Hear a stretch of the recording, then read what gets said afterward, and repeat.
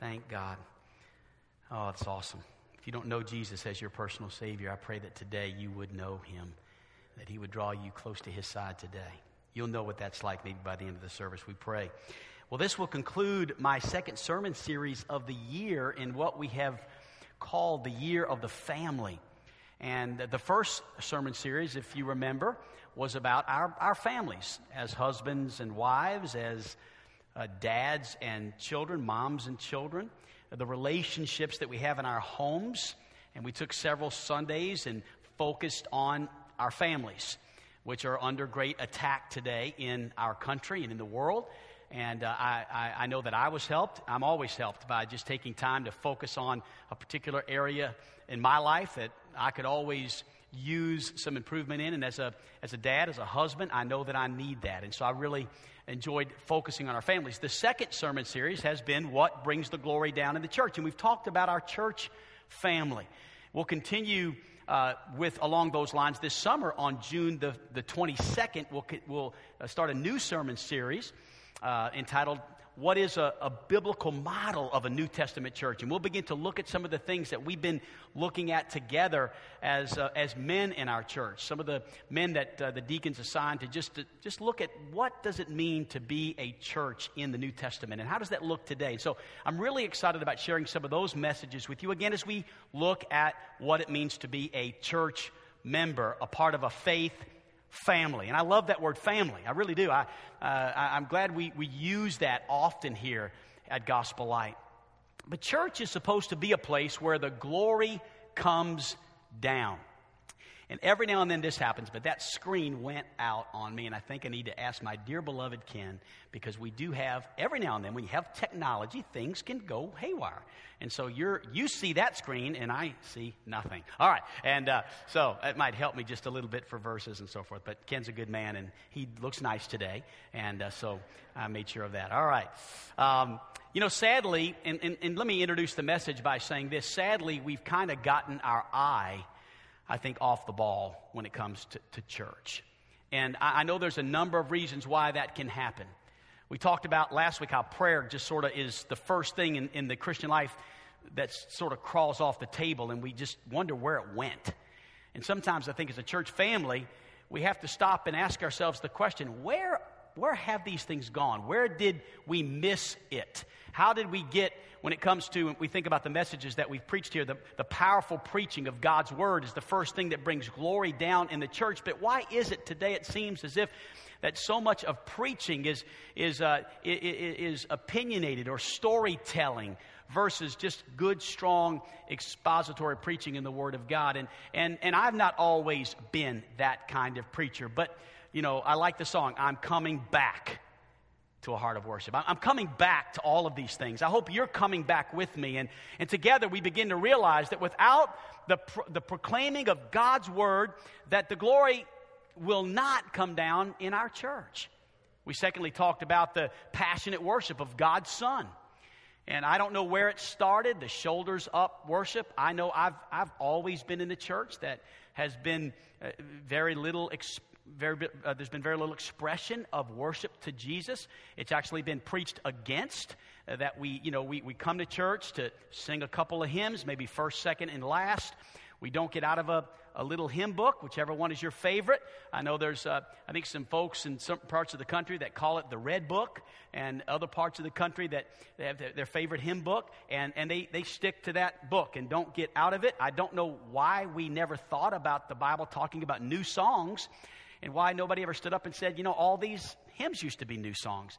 I don't know where we lost that. I don't know who got crazy on us. I just know I kind of jumped in there, and I've kind of come back to the Bible and realized that worship is expressive. And that if I read my Bible word for word, I find out that passionate worship of God's Son is totally acceptable to Jesus. And He actually likes it sometimes really loud. And that's just in the Scripture. So we're coming back to that. Why? Because we're just tired of stale church. We want God to move again. We don't want to just meet together, sit, soak, and sour.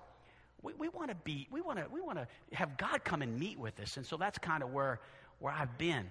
The third thing we've talked about is last week the fervent prayer of God's people. I'm not sure where where we just kind of got caught up in this open in prayer and close in prayer, when the Word of God says that my house shall be called a house of prayer. And so we're kind of coming back to prayer. And prayer has always been an important part of our church. But again, it just seems to at times be hard to keep it going. It seems that, you announce a concert and you can pack the building. You announce a prayer meeting and you have 5 people come. Not sure why. I think God's much more concerned about a prayer meeting than he would be a concert. But for some reason, God's people will pack a stadium to sing, but we pack a bathroom to pray. And so we've got to come back to prayer. We've got to come back to that in fervent prayer. And I'm burdened about how we pray. And do we talk to God from our hearts? I don't mean to be judgmental, but I want you to know I just want you to know in my heart that I'm really trying to talk to God these days. I'm really not trying to read a prayer or say something really quick and close it off. Just name amen, I don't think I would talk to you like that. When I talk to my wife and I'm leaving her, it's focused attention. When I talk to God, I want it to be focused attention. Wherever I'm at. I'm not there yet. I'm learning. I guess that's why the disciples said, Lord, teach us to pray. So I'm really learning how to pray and talk to God, just like I'm learning how to talk to my wife and through the Scriptures, how to treat her properly, how not to raise my voice, but to be kind. Those are things that Scripture teaches, and how we talk to God is important as well. And so these are things that we've talked about. Now today, to close the series out, we're going to finish off with the very last thing that I believe.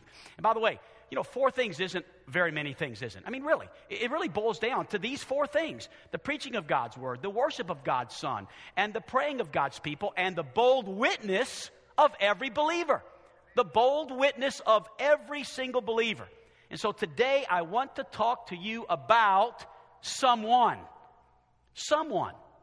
It could be your mother, could be your father, could be your brother, could be a sister, could be a neighbor, could be a child. And as best you know, as we sit here today in this building, they do not know Jesus Christ personally. Someone you know. You see, God has only given one gift of eternal life. Only one. And there is only one plan of salvation. And God has provided that plan. God himself, the Bible says, sent his only Son. His Son, Jesus, who lived a sinless life. Who at the very end of his life laid it down. He willingly laid it down. And he was nailed to a cross. He shed his blood. He was buried. But thank God, 3 days later, he rose again to prove that he was who he said he was, and that is God. And Jesus today is saving sinners. He's saving people. He's calling people to himself. And that's what we're talking about today, is the plan of salvation. And if we turn from our sin and embrace Jesus Christ by faith, the Bible says we can be forgiven. I love that word, don't you? Forgiven. I like the songs have recently been written that have been just, the name of the song is Forgiven, That's just a good title for a song. Forgiveness.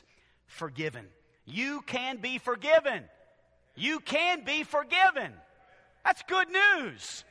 That's amen news. That's hallelujah news. You can be forgiven. I can be forgiven. That means you can have your sins washed away and forgiven by a holy God, by placing your faith in Jesus Christ, who took the punishment for your sin upon himself. That's awesome. Everybody say that with me. That's awesome. Ready? 1, 2, 3.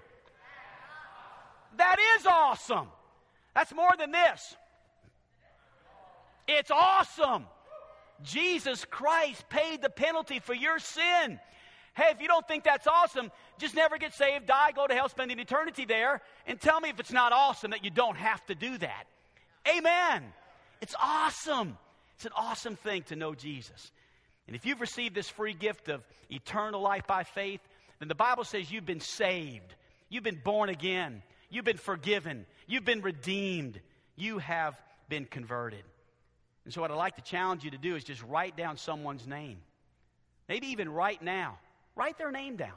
Someone that you know in your life, some associate, somebody you work with, somebody that you come in contact with on a semi-regular basis. Write their name down. This is someone that, as far as you know, does not know Jesus personally. And I want you to think about them throughout this message. So how do we get the good news to those people? How do we do that? What does the Bible say about getting the good news out? And what does that have to do with God's glory? What does that have to do with God's glory being shown in the church? Well, look with me, if you would, at 2 Corinthians chapter 2, our text. You're there, and I'm there now, and I want you to fill in the first blank before I begin to give these thoughts, and that is this, that God's work of salvation requires human witness. God's work of salvation requires human witness, and it should be on the screen, and you'll see that first blank to fill in. God's work of salvation requires human witness. 2 Corinthians chapter 2, beginning in verse 14. Look at that with me. Now thanks be unto God, which always causeth us to triumph in Christ, and maketh manifest the savor of his knowledge by us in every place. That word savor, another word would be fragrance. For we are unto God a sweet fragrance, a sweet savor of Christ, in them that are saved and in them that perish. To the one, we are the savor of death unto death, and to the other, the savor or the fragrance of life unto life. And who is sufficient for these things? For we are not as many which corrupt the word of God, but as of sincerity, but as of God, in the sight of God, speak we in Christ. Now, what I'd like for you to do is notice with me as we begin to lay the foundation for this message, and I'd like for you to pay attention because there is so much Bible to see here. It's just wonderful, and I'm going to hope that the Holy Spirit will do the talking this morning and not Eric's personality. I don't want to get in the way of God working in your heart when it comes to being a witness for Him and a bold witness for Him. So notice, first of all, in our text, the words, now thanks be to God, verse 14, which always causeth who? Somebody tell me. Who? Us. He causeth us to triumph. That's me and you. So the Bible's speaking here of you and of me. Those of us who know Jesus Christ as our personal Savior, and maketh manifest the savor of His knowledge by us in every place. Us again being who? Me and you. So the Bible here is speaking of us. I want you to notice that little phrase at the end of verse 14, by us in every place. God ultimately is the one who saves someone. I know that. And sometimes I think we get critics who say, well, we don't have anything to do with it, nothing to do with it. God has everything to do with it. We have nothing to, and I understand that and I agree with that. I do. I know God is the one who saves, but somehow He uses us in His plan. Somehow we fit into that plan of God saving folks. God has allowed us to be a part of that. And that's what He says here. He maketh manifest the savor of His knowledge by us in every place. Somehow, can you believe it? Somehow God has decided that He wants to do the work of salvation by us and through us.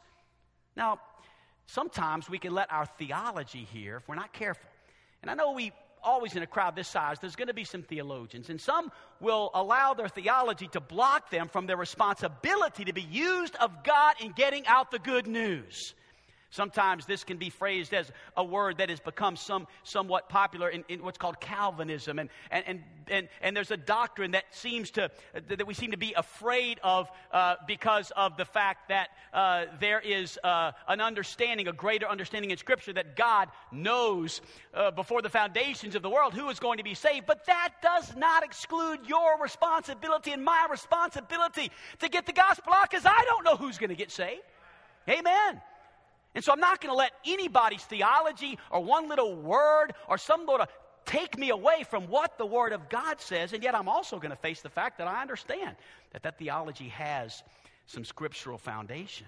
And so again, 2 Corinthians chapter 2, verse 14 says, thanks be to God, which always causeth us to triumph in Christ and maketh manifest the savor of His knowledge by us in every place. Now, I think we do need to be careful that we don't say too much. Amen? Sometimes I think we're guilty of just saying way too much. I heard someone say it like this, and I really like this phrase. They said, if you can't pick the fruit, don't bruise it. Amen. You know, don't hurt someone. Don't cram it down their throats. Don't say so much that you hurt their opportunity of coming to know Christ. But we also want to be careful not to say too little. And sometimes that happens because of the fear of saying the wrong thing. Let me just give you this thought here in Scripture. We'll see it, kind of a sub-point here, and that is this, that as we witness, we must remember that some will receive our witness and be saved, and others will reject our witness and perish. Some will receive our witness and be saved, others will reject it and perish. I want you to notice, if you would please, in verse number 15 of our text where it says, for we are unto God a sweet savor of Christ in them that are saved. Amen. Hey, boy, thank God for the ones that are ripe for salvation. You know, like a red apple, right? I mean, just ready to eat. I mean, it's ready to pick off that tree. That is a person who, when we witness to them, they're like, oh my, that is awesome. I can't believe, you mean, so you mean God loves me and God will accept me just like I am? That's incredible. Anybody ever had somebody like that? I have. I've witnessed to people that are just ready to be saved. I mean, they're on the edge of their seat. They're like, that was me on September the 1st, 1978. Hey, bro, I ran down the aisle. I was as red as a red apple can get. I was pumped. I was excited. I was so excited I got baptized right after. Amen. Yeah. Wasn't ashamed at all. They looked at me and said, well, you know, your next step is baptism. I said, well, I've already been baptized. I was sprinkled as a baby. They said, oh, no, that's not scriptural baptism. I said, then what is? They said, scriptural baptism is by immersion. I said, well, then I'm in. When? When can I do it? When's the first available opportunity? I was so excited to be saved. I needed Jesus, and I knew that I needed Jesus. But how many of you ever talked to somebody who's not so excited about that? Look at verse number 15. For we are unto God a sweet savor of Christ in them that are saved and in them that perish. Wow. Anybody ever had the door slammed in their face? Anybody ever had a tract torn up in front of your face? Anybody? It hurts, doesn't it? It hurts. If you love people, it hurts. That rejection. A lot of people just don't share the gospel for fear of rejection. Fear of that one who will say, I don't want to hear what you have to say. Get out of my face. Shut your pie hole, whatever they call that mouth, you know. Shut it up. I don't want to hear what you have to say. Get off my doorstep. Don't talk to me anymore. I've had it. I've had beer. I remember knocked on the door one time, had a whole glass of beer just thrown on me, just right at the doorstep, just for telling somebody that Jesus loved them. What am I saying? I'm saying that sometimes people are ripe for the gospel and sometimes people aren't so ripe for the gospel. What makes people ripe for the gospel? I find that most of the time it's circumstances. Things that are going on in their life that make a person ripe for the gospel. You talk to most people that come to know Christ, not all, but most will say, man, I was just going down a road towards nowhere. I was in jail. I ended up, my life was messed up. I lost my family. Many times we hear those words prior to someone accepting Christ as their Savior.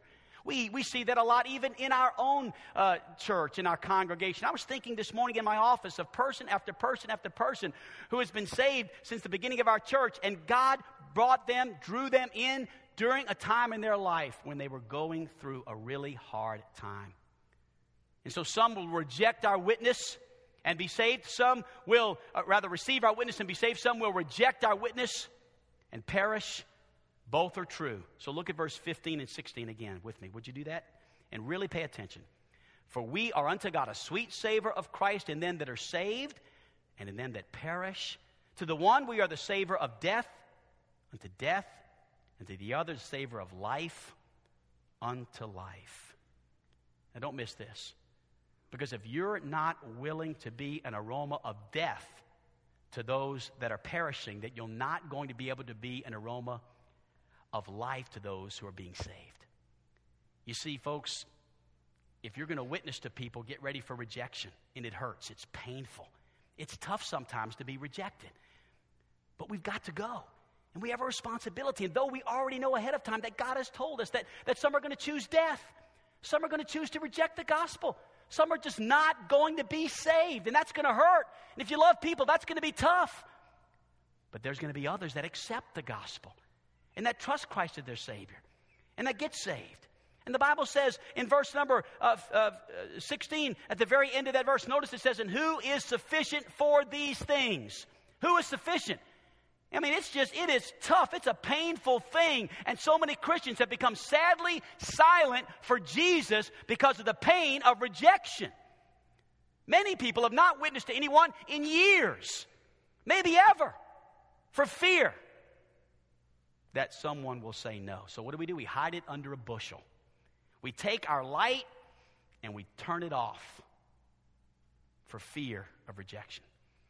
God's work of salvation requires a witness. And if our light is off, we got to get it on. We got to face that aroma sometimes of death. We are going to stink to some people. Some people are going to hate us. Some people are going to reject us. Some people are going to revile us. More and more as we see the second coming of Christ approaching, there's going to be more haters out there. But thank God for the ones that look at us as an aroma, a sweet fragrance of life. Amen. And our responsibility is to work through that rejection and realize that some are going to reject Christ and perish, but others, thank God, are going to receive Christ and be saved. Look at verse number 5 of 2 Corinthians chapter 3. It's a really cool verse.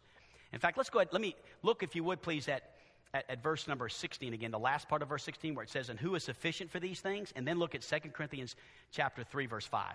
Not that we are sufficient. Isn't this cool? Not that we are sufficient of ourselves to think anything as of ourselves, but our sufficiency is who? It's of God. Isn't that good? We're not sufficient. We can't do this by ourselves. We must be dependent upon God. Why? Because He does the saving. God does the saving. But somehow, He uses me. He uses you. He wants to as a human instrument. So what do? What's the key to all this? How do we overcome this fear of rejection? Why is it that so many of us are silent when it comes to witnessing? We come to church on Sundays. We walk out of the building. We're always back next Sunday, or for the most part we're back, but we're not spending any time during the week sharing the gospel. We heard about the little card that we get a chance to pass out, and, that's fine, but it's just not for me. We got the track rack out there, but it's been weeks, maybe months, maybe years since we've grabbed a track. We've got opportunities to share the gospel with our neighbors, but our neighbors have lived there for 10 years, and we've never knocked on their door and shared the love of Christ. Why is that? What's the missing ingredient? Number 2, God's work of salvation requires a bold witness. It's boldness. The missing ingredient is boldness. It's the one word throughout the entire New Testament that describes or summarizes our entire responsibility and that eternal life and death issue. And that is this, one word and one word only. Church, listen, it takes boldness. It just does. That's the word. That's the key word in the New Testament. This must become a room full of people who are committed to not just the powerful preaching of God's word, not just the passionate worship of God's Son, not just the fervent prayer of God's people, but everybody in this room must be committed to being a bold witness for Jesus Christ. A bold witness. In other words, we can't just come to church and hear preaching and worship the Lord and pray. No, we leave this place ready to tell the world that Jesus Christ died for their sins. We'll be rejected by some. We will. And they will perish. But thank God, some will receive Christ and be saved. The bold witness of every believer. Now, you're in Acts chapter 4, right? Are you there? Go ahead and turn to Acts chapter 4. And I want you to look at Acts 4. I don't think we'll be coming back to 2 Corinthians, so you can go ahead and lose your spot there and go to Acts chapter 4. Now, while you're turning there, listen to this. Boldness is mentioned 42 times in the New Testament. How many of you think that if something is mentioned 42 times in the New Testament, there's got to be something to it? You with me? 42 times, 42 mentions of the word boldness or a word that means boldness in the New Testament. Now, before I give you what boldness is, let me tell you what it is not. Are you ready? And you'll be so relieved by this. You're going to be like, wow, it's not? Okay, well, I think it's good to know what boldness is, because you know what some people think it is? They think it's a loud witness. Boldness is not a loud witness. Sometimes it could be. Sometimes it may need to be, but very rarely would it need to be a loud witness. Boldness is not a pushy witness. Boldness is not an obnoxious witness. Boldness is not a rude witness. It's not those things. And I want to just confess to you that I would not have called what was taught to me about sharing the gospel, I would not have called it at the time as loud, pushy, obnoxious, or rude, but can I tell you what I've come to learn that it was? Those things. I wouldn't have called it that. Pride, right? And I'm right. But can I be honest with you? The truth of the matter is the reason why so many people prayed a prayer but never came to church or got baptized because we were so pushy but never came back is because we had a false understanding of what boldness was. Boldness is not these things. Boldness is simple. It's direct. It's sincere statement of truth about Jesus Christ. That's what boldness is. That's the definition, the real definition, the biblical definition. It is simple, it's direct, it's sincere. I mean, it's like, did you know that Jesus Christ loves you? Listen, I know you're hurting. I know you're hurting. But you've got to know that God loves you. He died on the cross for your sins.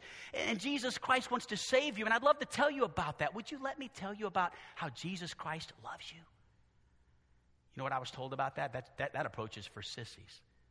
You know, that approach, get up in their grill and get up in their face. Let me tell you something. That's not the kind of boldness that's going to turn this world upside down for Jesus Christ. Boldness is loving people to Christ.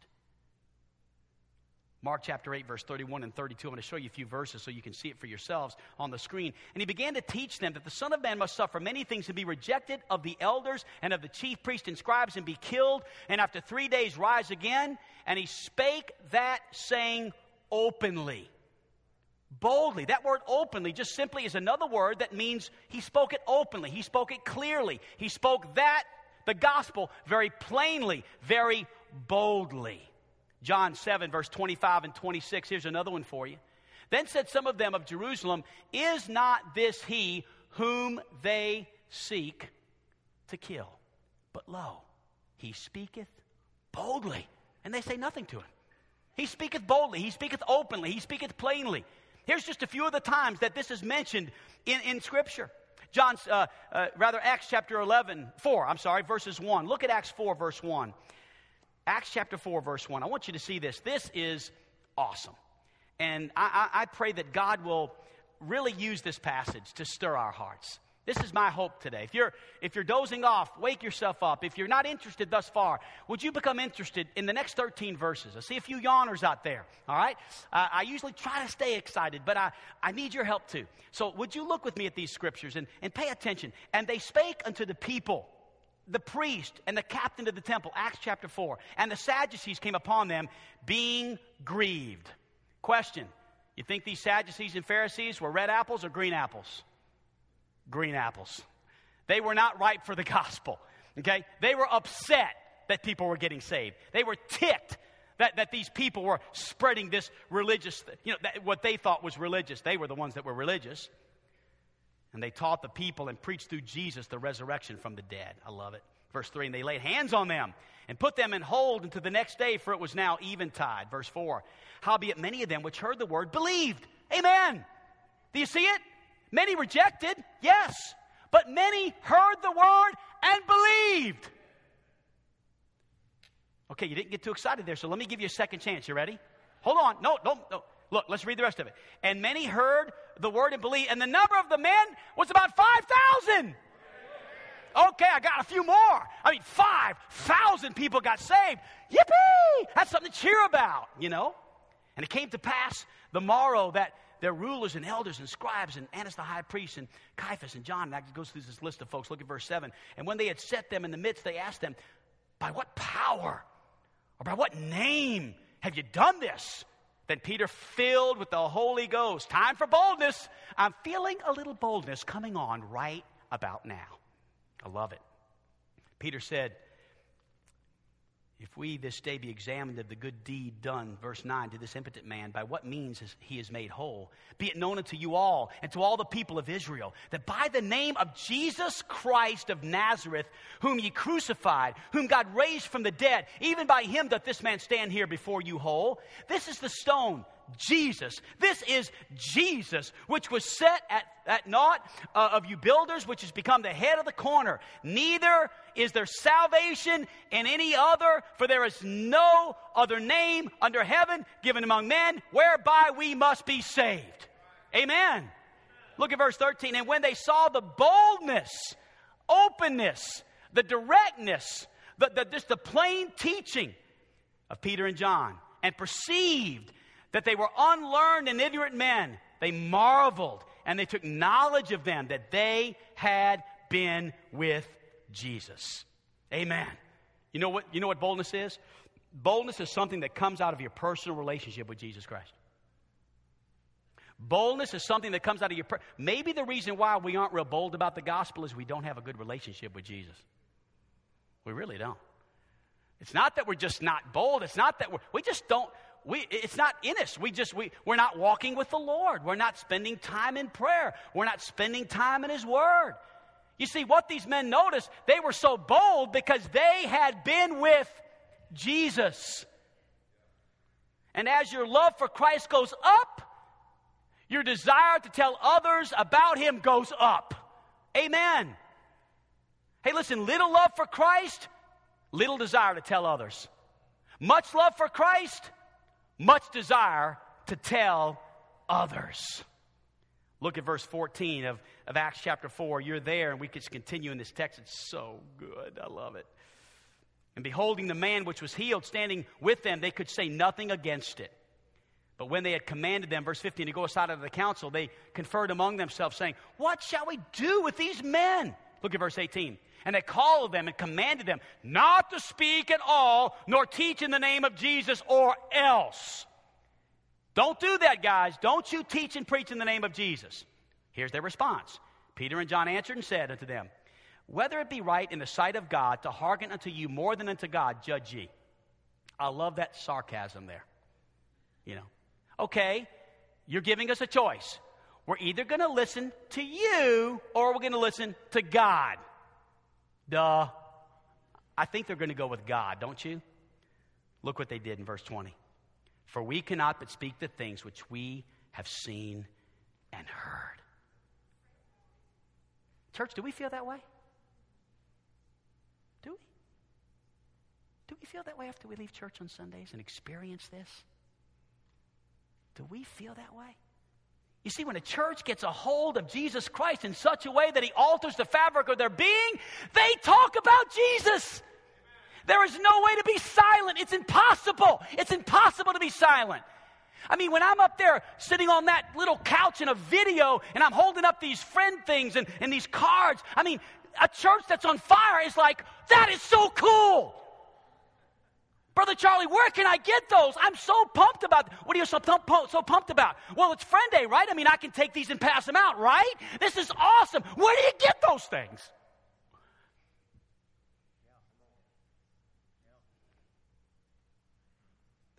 A lot of us are going to get to our cars, drive off, and somebody on the way home is going to say, anybody getting those Friend Day things? And here's why you forgot. You're not passionate about Jesus. You don't have a personal relationship like you should. And so guess what? We're okay with coming to church and sitting with other saved people. But the fewer sinners, the better we are. We're just comfortable. We're comfortable sitting here just enjoying our little church the way we want it. And if it's not the way we want it, we'll go find another church the way we want it. Until we find out that's not the way we want it, we'll go find another church the way we want it. And we're just selfish. You know what I found? People that share the gospel in their local church, they stay forever. They're just so pumped about sharing the gospel. They don't want to go anywhere. They just want to bring people to Jesus. Are you getting this now? See, I say this out of love. This is something that I know God wants me to share. Look at Acts chapter 4, verse 29. Look at it. And we'll finish this right now as far as this passage, and then I'll close the message. And now, Lord, behold their threatenings, and grant unto thy servants that with all boldness they may speak the word by stretching forth thine hand to heal, and the signs and wonders may be done by the name of the Holy Child Jesus. And when they had prayed, the place was shaken where they were assembled. Wow. I think that means the glory came down, don't you? And they were all filled with the Holy Ghost. Yep, it came down. And what happened after they were filled with the Holy Ghost? Look, they spake the word of God with boldness. Not inside the church. That was when they left. That was outside the church. That is a force that cannot be stopped. A church full of people that are on fire for Jesus and bold about the gospel. Oh, get ready. An explosion's about to take place at that church. It's going to be awesome. There's a lot of things the Bible doesn't tell us explicitly. We've learned that over the last few months and years, haven't we? For instance, the Bible doesn't tell us what style of music we should play in church. Can I get an amen right there? And if it does, I want you to show me. Nowhere in Scripture have I found in the past 5 years of trying to study music and find out where God would have us to be, I don't find anywhere in Scripture where God says, this is the kind of music, this is the style of music I want you to play in church. The Bible's not explicit about that. The Bible doesn't tell us what order of service we should have or how often we should meet. It doesn't tell us specifically how should we take the offering in the beginning of the service, at the end of the service. If we were to ever get a kiosk in the lobby and you could give over the little kiosk. The Bible doesn't say that's wrong. Nowhere in the Scripture does it tell us how the offering should be taken or what we should wear. I think you guys look great. Some are wearing suits, some are wearing T-shirts, some are wearing blue jeans, some are wearing... to me, you all look great. I'm just glad you're here. Could care less, really. I mean, I'm just glad you're wearing something. The Bible doesn't tell us what we should wear. The Bible doesn't specify any of those things in Scripture. But the Bible does say we should speak boldly the message of Christ. It does say that. Ephesians chapter 6 and verse 19 says, as for me, that utterance may be given unto me, that I may open my mouth boldly to make known the mystery of the gospel. Boldly. God doesn't want us to be sneaky with Jesus. God doesn't want us to be clever with Jesus. God doesn't want us to be subtle with Jesus. God wants us to open our mouths boldly. That's when the glory comes down. Now, what are some reasons people don't share the gospel? I'll give you these quickly and just read the Scriptures. Number one, they are not sure of the message. They're not sure of the message. Matthew chapter 10 in verse number 19 and 20. The Bible says, but when they deliver you up, take no thought how or what ye shall speak, for it shall be given you in that same hour what ye shall speak. For it is not yet that ye speak, but the Spirit of your Father which speaketh in you. Guess what, church? God will give you the words to say. Amen? So if you're not giving the gospel out because I just don't know what I'd say, don't worry about it. You mean actually I just talk about Jesus and he gives me the words? You see that? That's kind of living by faith. Amen? You share the gospel. Just tell somebody what Jesus did in your life. They are not living it personally, number two. Some people don't share the gospel because they're not living it personally.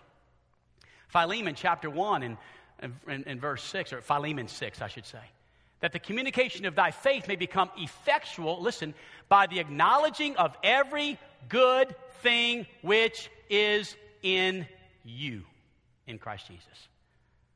You see, when you live the life of a Christian, when you're living the gospel, when you're living the kind of Christian life, the personal relationship with Jesus Christ, a bold witness is just an overflow of that.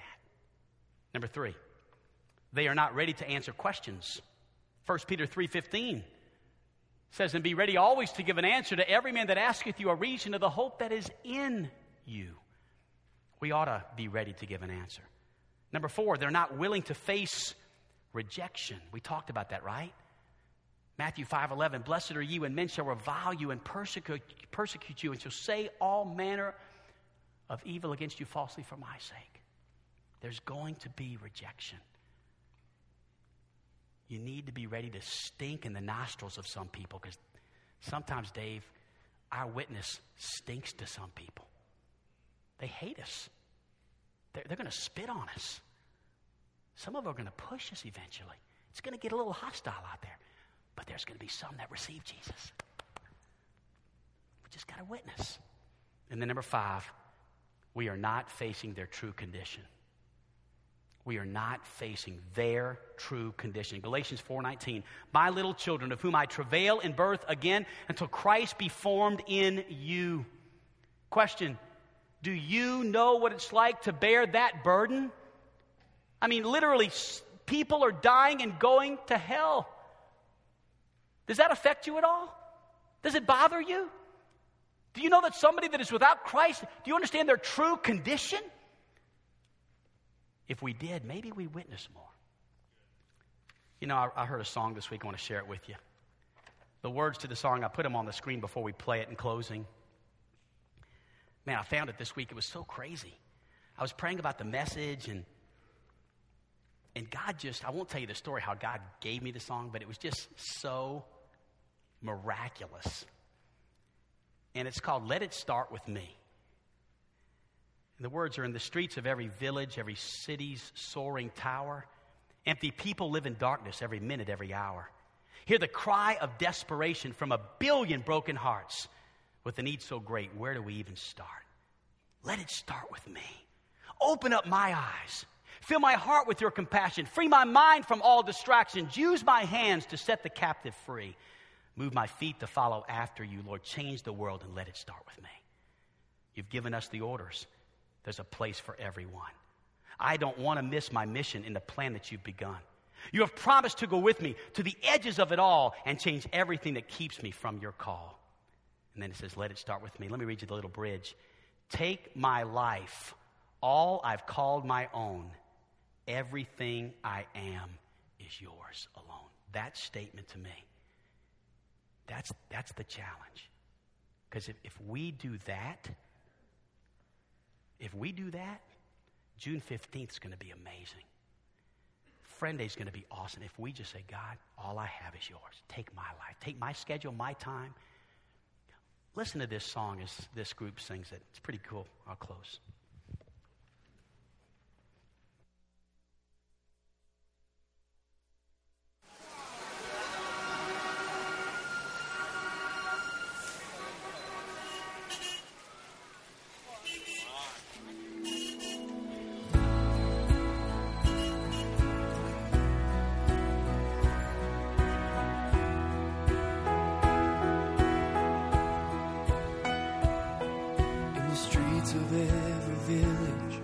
Every city soaring tower, empty people live in darkness, every minute, every hour.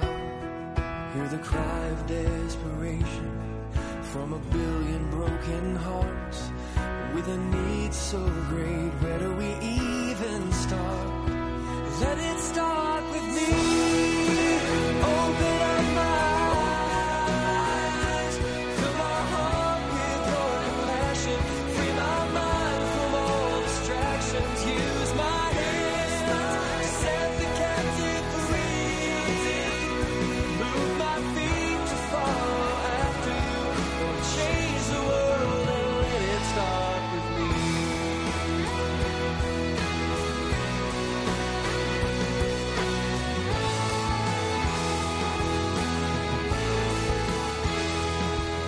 You've given us the orders. There's a place for everyone. I don't want to miss my mission in the plan that you've begun. You've promised to go with me to the edges of it all. Change everything that keeps me from your call. Let it start with me. Open up my eyes. Fill my heart with your compassion. Free my mind from all distractions.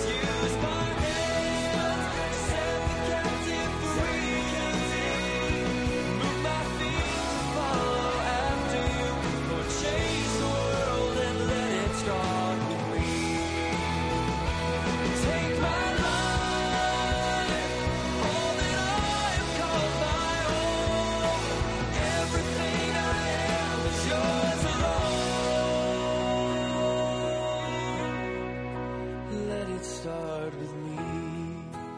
Open up my eyes, fill my heart with your compassion, free my mind from all distractions. Use my hands, set the captive free. Move my feet to follow after you.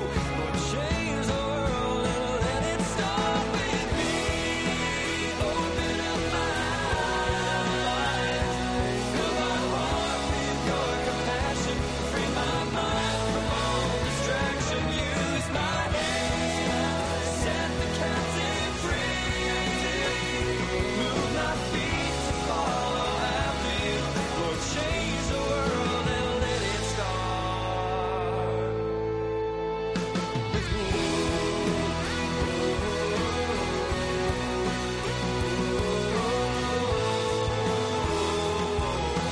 Let it start with me.